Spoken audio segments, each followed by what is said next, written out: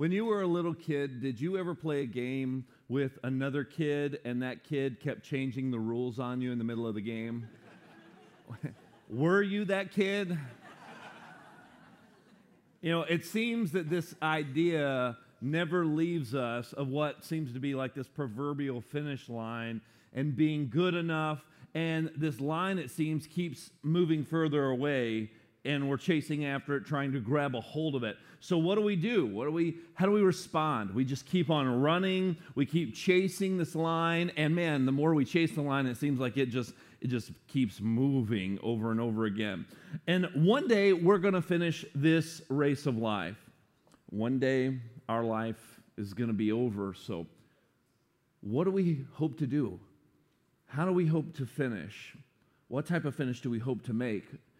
What line are we pursuing? Because nothing worth doing is easy. You see, nothing costs nothing. In just a few days, we're going to be celebrating the birth of our Savior, Jesus Christ. And he was born for a purpose. He was born for a purpose greater than just having an experience here on the earth, greater than just being able to enjoy the pleasures of this life.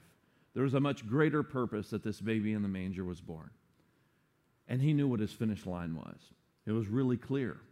And so all the distractions that life would try to throw at him, all of the things that he could have been tempted with, because Scripture says he was tempted in every way, just like you and me. But yet he was without sin because he understood what the finish line was. He knew what his purpose was, and he was focused on that purpose. And nothing worth doing is easy. You see, our salvation, your salvation, came because Jesus made the difficult choice. He came as a gift, as that precious baby. But the finish line was to die on the cross for your sin and for my sin, and to redeem, to buy back, to purchase back mankind from eternal separation from God. And only by faith in that act and what he did, in the way he finished, can you and I experience eternal life through faith in what Christ did. If you have your Bible, go ahead and go over to Matthew chapter 16.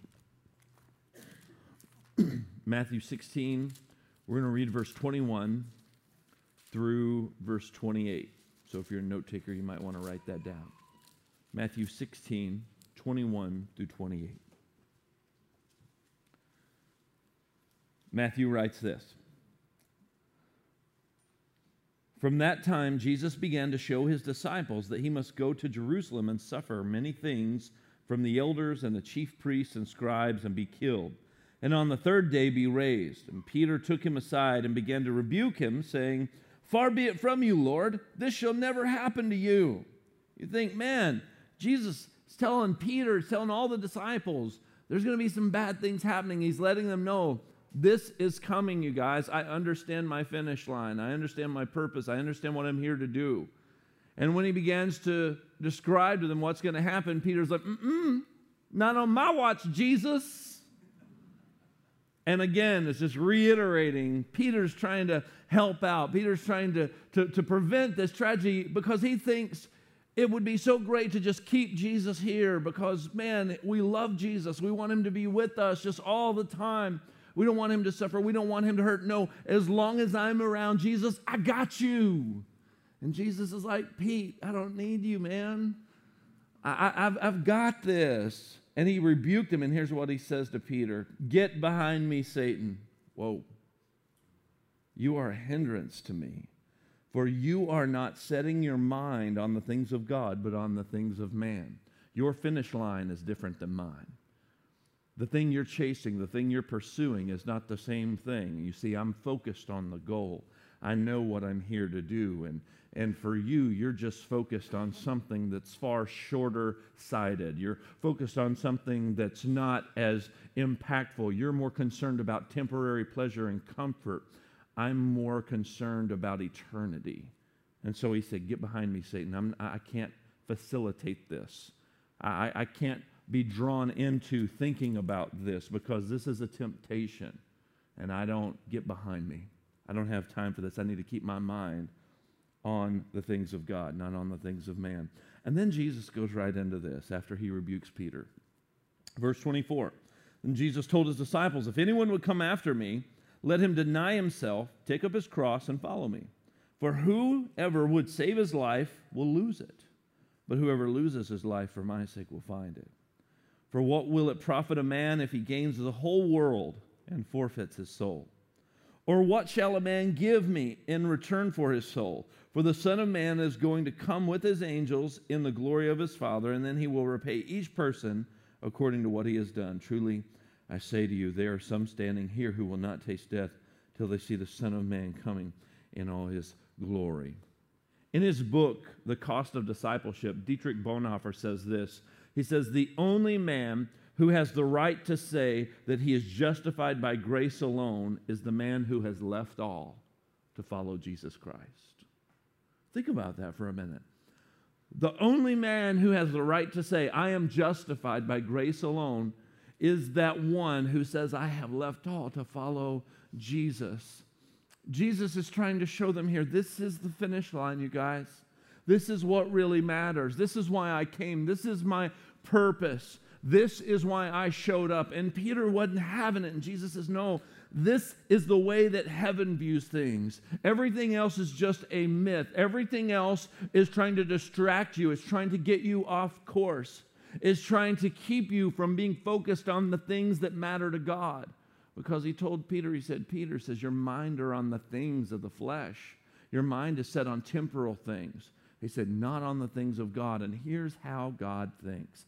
Here's the value system of heaven. And Jesus began to tell him that if anyone would come after him, then you need to deny yourself, take up your cross, and follow him. Last week, we talked about the treasure in the field. We talked about stumbling upon a treasure and finding something of great value that was worth losing everything for.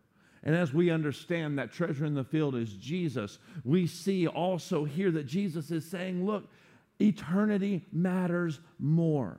What does it matter more than? Whatever would be placed in front of you, whatever would want to distract and detract you from focusing on the things of God and eternal things and giving weight to those things. And is it costly? Yes. And Jesus set the pace for that. Jesus set the tone for that. That's the reason that he came. He's showing us the pattern that we are to follow, and it's not easy. And Jesus said, listen, there is a wide road, Jesus said, leads to destruction. But there is a narrow road, and there's actually few that find it. Man, I want to be one of those that is on that narrow road. Amen? I want to see the value and the worth in Christ, that he's worth losing everything for, that I have found that pearl of great price, that I have found the treasure in the field, that I have found someone worth losing everything for, because the cost of following Jesus is found in the worth that we see in Jesus. Flip over to Luke chapter 9. We'll read another passage of Scripture here. Luke chapter 9, verse 57. We're going to read through 62 here, when Jesus kind of reiterates the same idea of the cost of following him and what the finish line looks like. He's trying to paint for us a clear picture so that we can see the value and we understand the cost. And we know that this is going to be something as we grow in him, as we're pursuing him, that we understand more and more. Luke chapter 9, verse 57. Jesus says this, as they were going along the road, someone said to him, I'll follow you wherever you go. All right, we got a guy on our team. Woohoo! I'll follow you wherever you go. This guy's pumped. He's excited. And you think Jesus would be like, high fives all around. This guy said he'd follow me wherever I go. All right. But that's not what Jesus said in response to this guy. He said this instead, verse 58. Foxes have holes and birds of the air have nests, but the Son of Man has nowhere to lay his head. Oh, man, that's not a great motivational speech, Jesus. I mean, Jesus would be like the worst recruiter ever, you know. You're going out trying to recruit people to follow you, evangelize. And think about that for a minute. I mean, when we go out and we want to evangelize, we want to tell other people about Jesus, we don't want to talk about the cost. We just want to talk about the friends. We want to talk about the benefits. We want to talk about all the happy things. That's not the way Jesus was showing the value. Jesus didn't say, come follow me. Everything's going to be great. It's going to be awesome. Your life is going to rock. Follow Jesus. We're going to come up with all these cool acronyms, like FROG, fully rely on God. We're going to sell T-shirts. Then we're going to sell bracelets, WWJD, best life now. Woo, what would Jesus do? And Jesus is like, I'm homeless. You want to come follow me? That's what he just said. That's what he just said. Just think about this. Put this in a context here. Imagine you're this guy. You're excited. You're pumped up. You want to know what are the benefits? Jesus, whoa, I'll follow you anywhere you want to go. And Jesus is like, well, okay. Foxes even have a hole to go in. Birds, they have nests. But me, I don't know where I'm sleeping tonight. You want to come on? You want to join the team? Oh, we're not like staying in like at least a, Motel 8 or something, I mean, we're not staying somewhere. I mean, come on. And he's like, no, guys, because he wanted them to understand there's a cost, but he's worth it. Let's keep reading.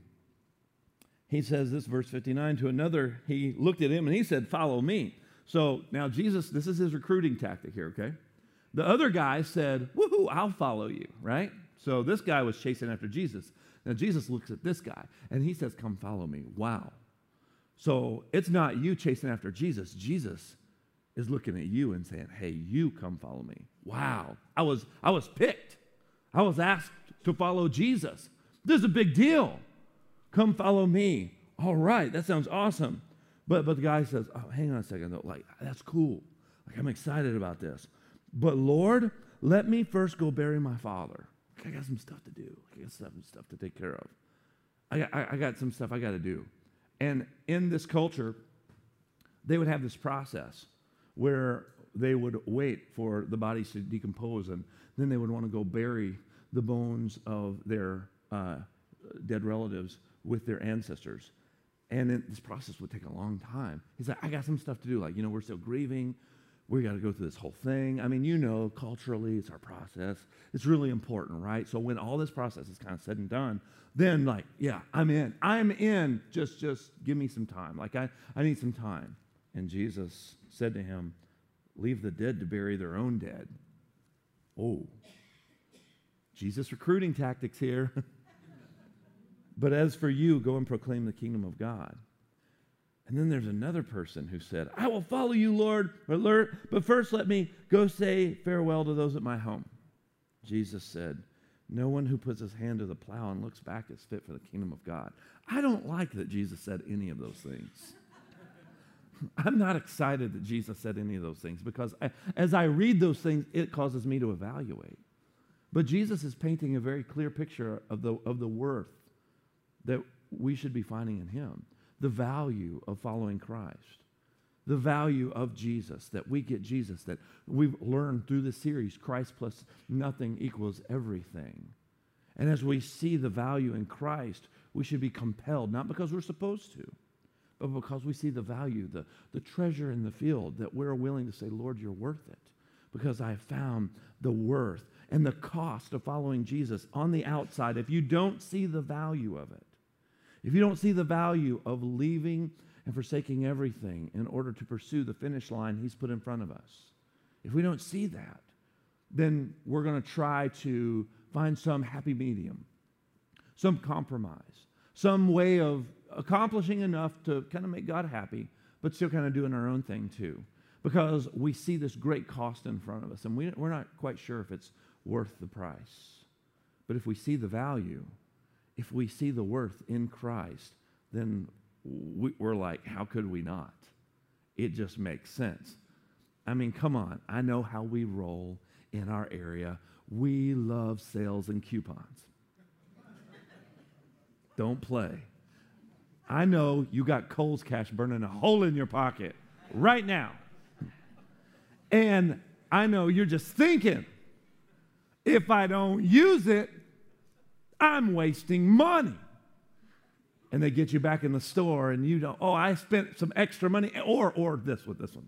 I know no one's done this holiday season. It's probably just our family. Where your spouse comes to you and says something like, I bought this thing that no one was asking for, but it was on sale, so I saved so much money, right?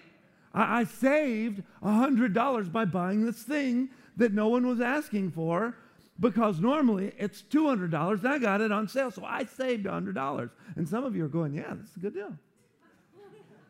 And you have no idea what I'm talking about. Listen, if you weren't planning on buying it and it's on sale and you bought it, you saved nothing. Be careful with that amen, brother. That'll cost you a sharp elbow to the side and a lump of coal in your stocking. But when we see something that we want, or something that we see is, oh, why wouldn't I buy that? That just makes sense. We think I would be a fool not to buy that because, wow, the worth of this thing is so much greater than what it's costing me.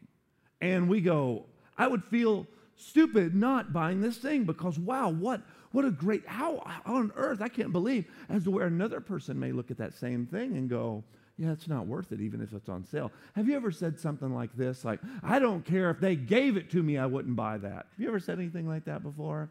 Because why? Why would you say that about certain things? Because you don't care. It's not worth it to you, right? I don't care if you gave it to me.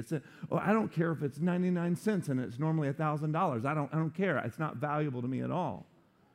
So when it's on sale, when there's a great deal, it's still not valuable because it's not worth any price. You see, if we understand the value of Christ, when we see the cost on our end, when we see what it costs us, we go, oh my gosh, are you kidding me? I'd be a fool not to give him everything because I see how valuable he is. I see how valuable, I see how worthy he is. And my heart is stirred with so much value and so much delight that I'm like, Jesus, whatever I got, it's yours. Because nothing is more valuable than you. To the one who doesn't yet see the value in Christ, they don't see the worth, they're still questioning. They're still wondering. And if that's you today, I want to pray for you. I just pray the Holy Spirit of God opens your eyes to see the value. As we're in this Christmas season, as we're talking about Jesus more and more, as even people who don't know Jesus are still talking about Jesus during this time of year. What a great time of year for God to just be glorified and for people to think about their lives and to think about Christ and the worth. And listen, I know that it can be so easy for us to just get in this rut of tradition and thinking, oh, this is when we do this thing and this is when we do that thing, and we miss the point of it because we're just so fixed on, oh, we're going to do our Christmas thing and we're going to do our tradition, even our Christmas Eve service coming up at 2:30 and 4 o'clock on Tuesday. We can get so caught up in just going, wow, this is the thing we do, and we just go through it, and we're just happy that we did it, and we sang the song, and we did the thing. Folks, can I tell you that our hearts need to be oriented to see the value of Christ to where I don't care if you hear it 1,000,000 times, it should still stir your heart more and more. Amen? It should still stir your heart more and more because you see the value. You see the worth.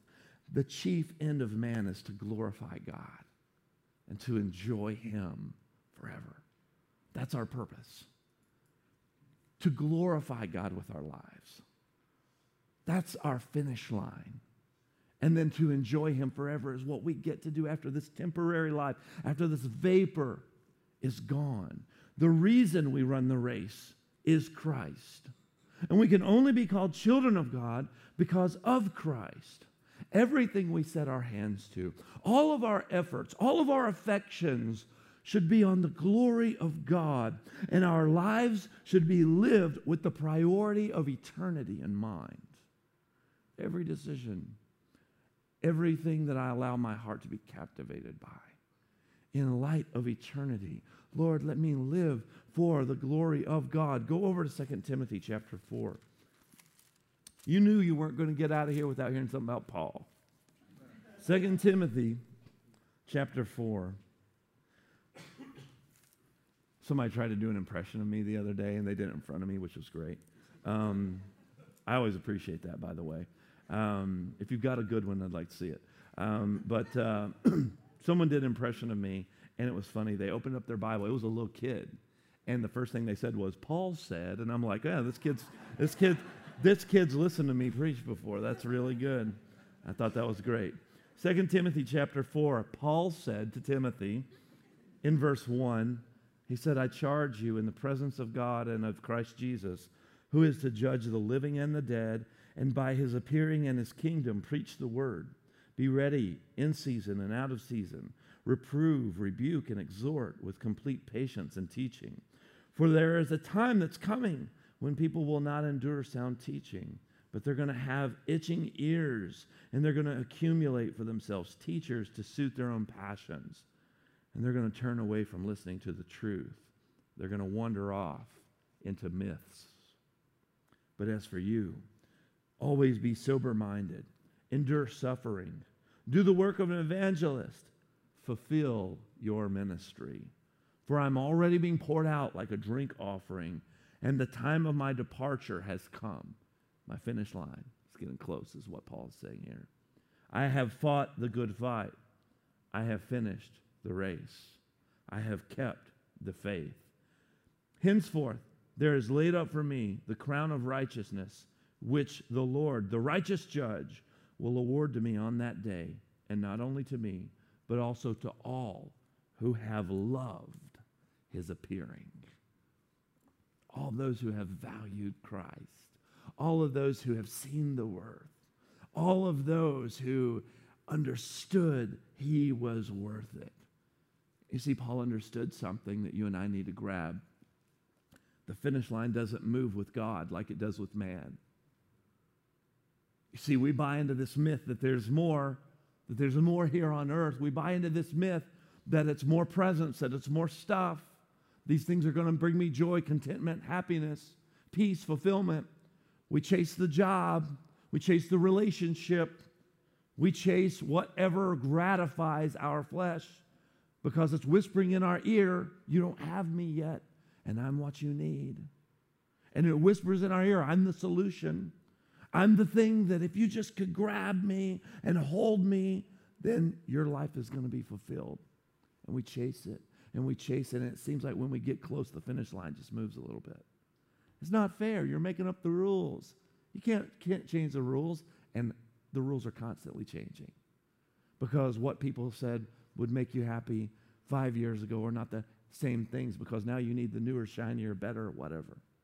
The thing you thought you had to have, you got it, and you're like, "I finally got it," and then it just slipped out of your hands before you could even hold on to it. It seems like you just updated your kitchen, and then all of a sudden Chip and Joanna are doing something different. And you're like, "Hang on a second. I just got Subway tile. Don't do something else." And you're just chasing, and you're trying to grab, and you're like, "I just got this." And now there's something else on the cover of the magazine. It was this, it was that, now it's this, now it's that. You're changing the rules, the finish line's moving. But the finish line doesn't move with God. The finish line's always been the same with him. It's never changed. The same finish line that it was 2,000 years ago when the baby was born in the manger is the same finish line that we have today. It's just, do we see it? Is that what we're chasing after? Is that the race we're running?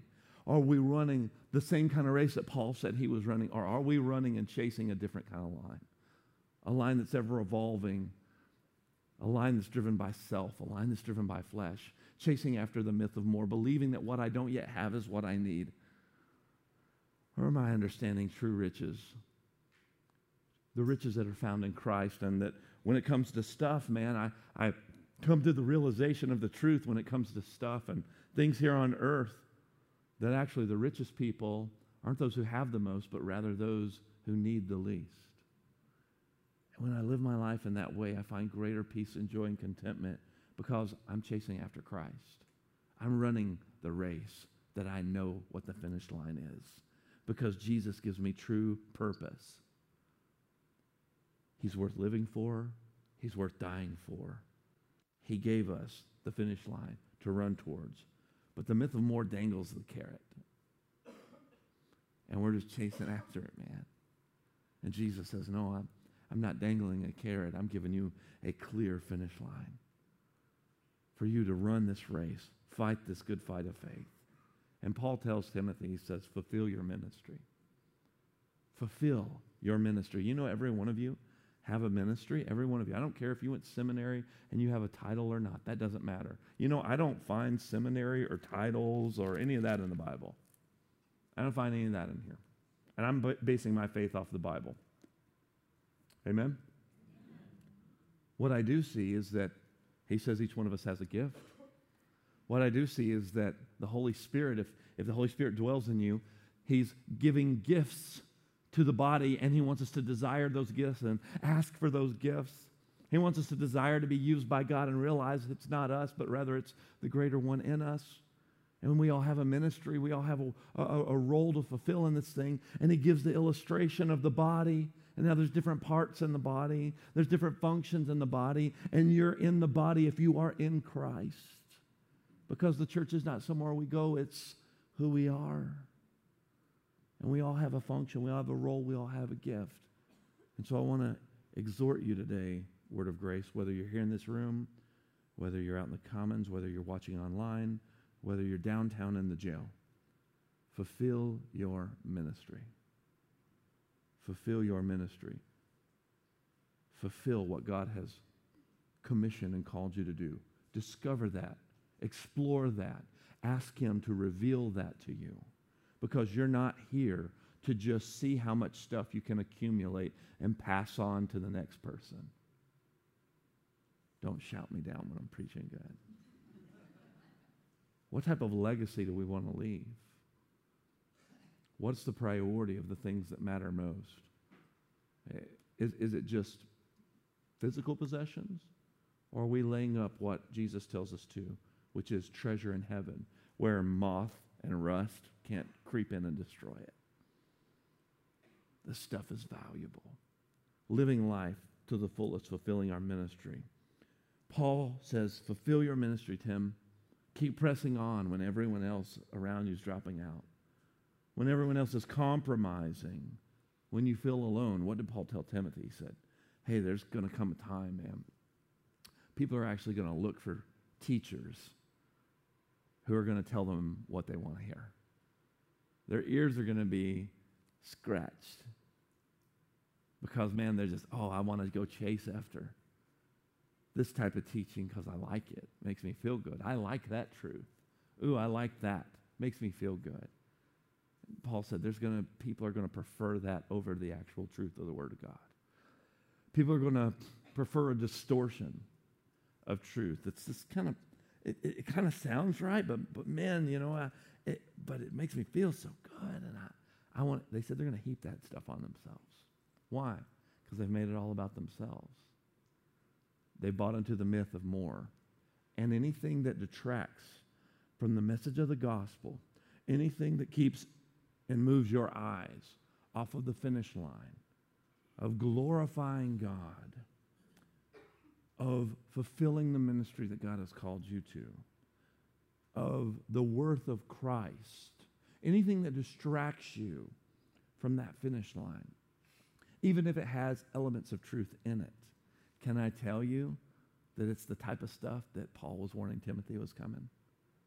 Oh man, it's so akin, it's so close to what's right, so close to truth. It has elements, yeah, but at the end of the day, it's just more of what I want to hear. I don't want that. I don't want to be challenged. I don't want to be challenged. I don't want to have to evaluate. I don't want to have to repent. I don't want to have to take responsibility. Yeah. Wide is the road that leads to destruction. And a lot of people are going to find that wide road. There are going to be many in that day, Scripture says, that when they stand face to face with the judge, they're going to say, Lord, Lord, didn't we do all these awesome things in your name? We cast demons out in your name. We healed the sick in your name. We performed miracles in your name. And he's going to say to them in that day, depart from me, you workers of iniquity. I never knew you. I don't like that either. I'm just going to be honest with you. I don't like those verses in the Scripture, but they're in there. Why? To cause us to check our hearts. to check ourselves. Ask ourselves, what is the finish line here? What's the motive? What's driving me every day? Am I having my ears scratched and just hearing the things I want to hear? Or am I truly pursuing, glorifying God, enjoying Him forever because I found worth in Christ and I know what that finish line is because Jesus is worth it, even if it costs me everything? The myth of more would tell you that what you don't yet have is what you need.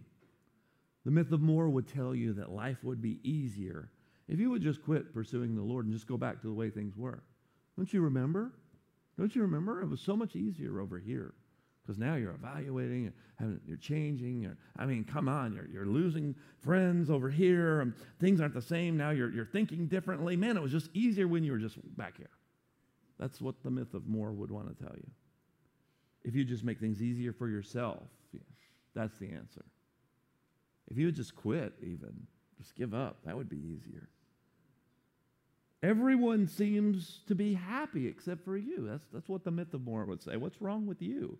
You're broken. You're dysfunctional. That's what the myth of more would whisper. There's something odd about you because everyone else seems to have their lives together. At least that's what the enemy tells me. I don't know what he's telling everybody else. But the myth of more comes and whispers in our ear and wants us to buy into chasing after something else because we think that if I could just get that, somebody else has it. Why? I should have that too. I'm entitled to that. They can have that. I can have. What's wrong with me? What, have I just messed my life up so bad that I can't? Why can't I do that? That's not right. And we look at everyone else and keeping our eyes on everyone else. The myth of more gets us to buy into this stuff. But can we hear Paul's words echoing in our ears today? The words where he says, fulfill your ministry. Fight the good fight. Press on. Christ is worth it. Jesus fulfilled the reason that he came to the earth 2,000 years ago as a baby in a manger. But that path was not easy. It wasn't like everybody just got really jazzed up and said, let's write a bunch of songs about this. It's so great. They're going to sing them forever. It was like, this is so exciting. This is awesome. When the king heard about it, he actually had all the male children killed. We don't really highlight that as much. Think about, there's just this great persecution that happened because when Jesus shows up on the scene, people's children died as a result. That's hard. This is difficult. All the babies 2 years and younger, all the male children. The king executes a decree to have them all killed. Genocide right there. As soon as the king hears about this and feels this perceived threat. It was hard. Mary and Joseph had to flee, man. They were running at times. They were evading capture at times. This was not an easy path. We kind of romanticize it almost during this time of year. This was intense, you guys.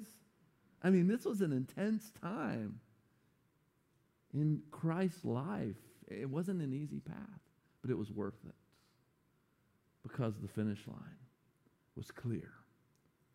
All the pain, all the rejection. He was despised by his own countrymen, even his own community. When he went to his own community, his own village where he grew up, the Bible says he couldn't even do any great miracles there. Jesus couldn't do great miracles there because these people were so filled with unbelief and they were so casual. They're like, isn't that the carpenter's son?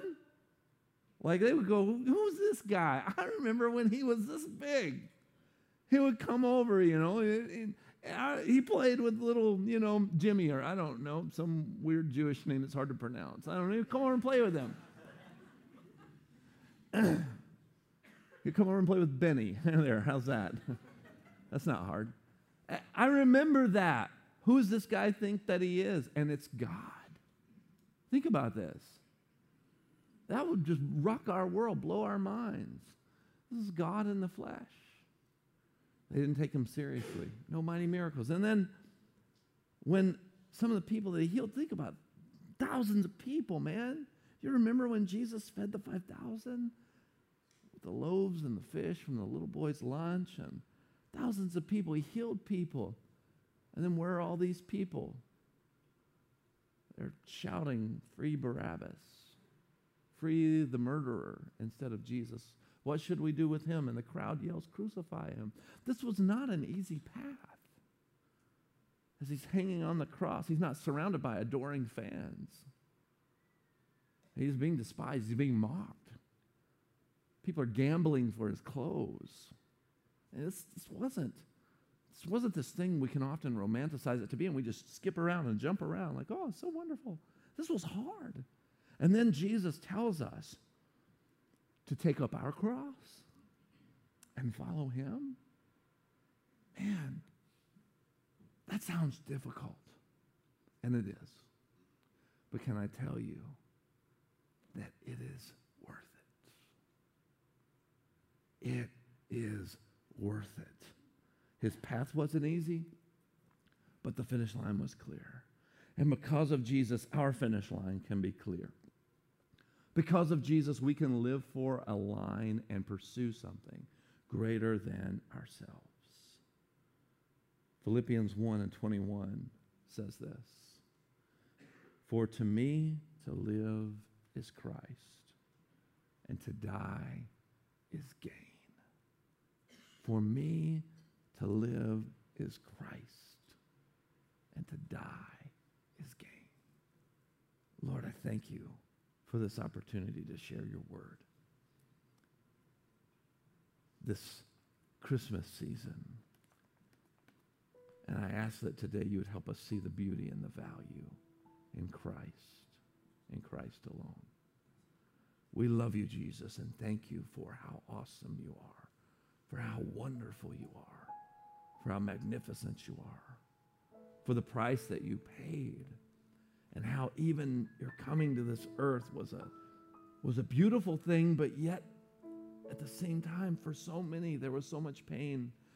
There was so much fear surrounding it, so much turmoil, so much challenge and opposition around it.